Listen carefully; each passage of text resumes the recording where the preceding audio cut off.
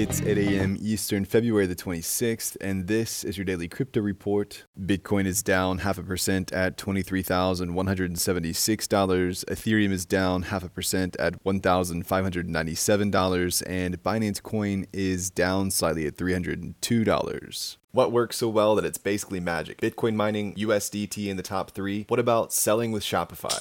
Shopify is the global commerce platform that helps you sell at every stage of your business. From launching your online shop to, did we just hit 1 million orders? Shopify is there to help you grow. From their all-in-one e-commerce platform to their in-person point-of-sale system. Wherever and whatever you're selling, turn browsers into buyers with the internet's best converting checkout, up to 36% better compared to other leading commerce platforms. Sell more with less effort thanks to their new AI solution, Shopify Magic. My favorite thing about Shopify is no matter how much you want to grow, they have the solutions you need to take control and level up your business. Shopify powers 10% of all e-commerce in the US and millions of other entrepreneurs across 175 countries. Plus, Shopify's award-winning help is there to support you every step of the way. Businesses that grow with Shopify. Sign up for a $1 per month trial period at shopify.com/DCR, all lowercase. Go to shopify.com/DCR to grow your business, no matter what stage you're at. Shopify.com/DCR.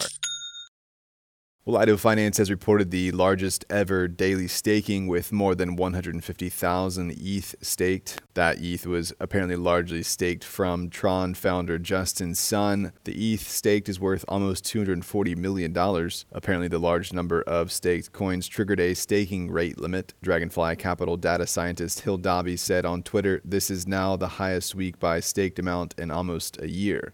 Well, the Central African Republic's Sango coin experienced deposit downtime late this week, but the team said it can manually manage conversions via emailed requests. According to representatives for the project, the manual intervention will allow the team to convert deposits at the price of the deposit time cycle if they provide a request with the specific price and transaction ID. Not to be outdone, Solana halted transactions early Saturday after a perfect storm of tech issues combined to effectively freeze nearly all on-chain activity on the network. Some validators began downgrading to the previous versions in hopes of reviving Solana's throughput, with Solana employees advocating for the downgrade. A full day of being down led to the chain's block production ceasing and transactions were not processing or being validated. Validators made a second attempt at restarting from before the fork was pushed through. That second attempt has been declared a success with the blockchain back online now. The damage and confidence to the ecosystem, however, must be noted.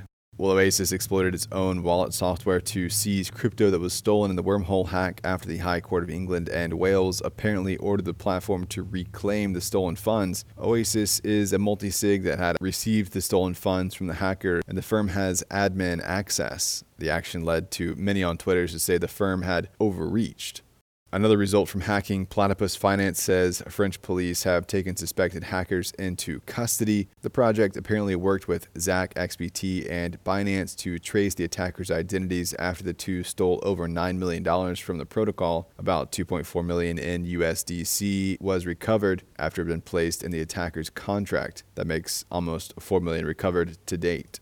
And finally, the test ETH currency that's used on the Goerli network was speculated up from 15 cents to $1.60 as traders got involved in the typically developer-only work. As a result, we will move on from Goerli to a network called Holly, hopefully in the coming weeks. Well, that's all for us today. Visit us at dailycryptoreport.io for sources and links, and listen to us everywhere else you podcast under Daily Crypto Report.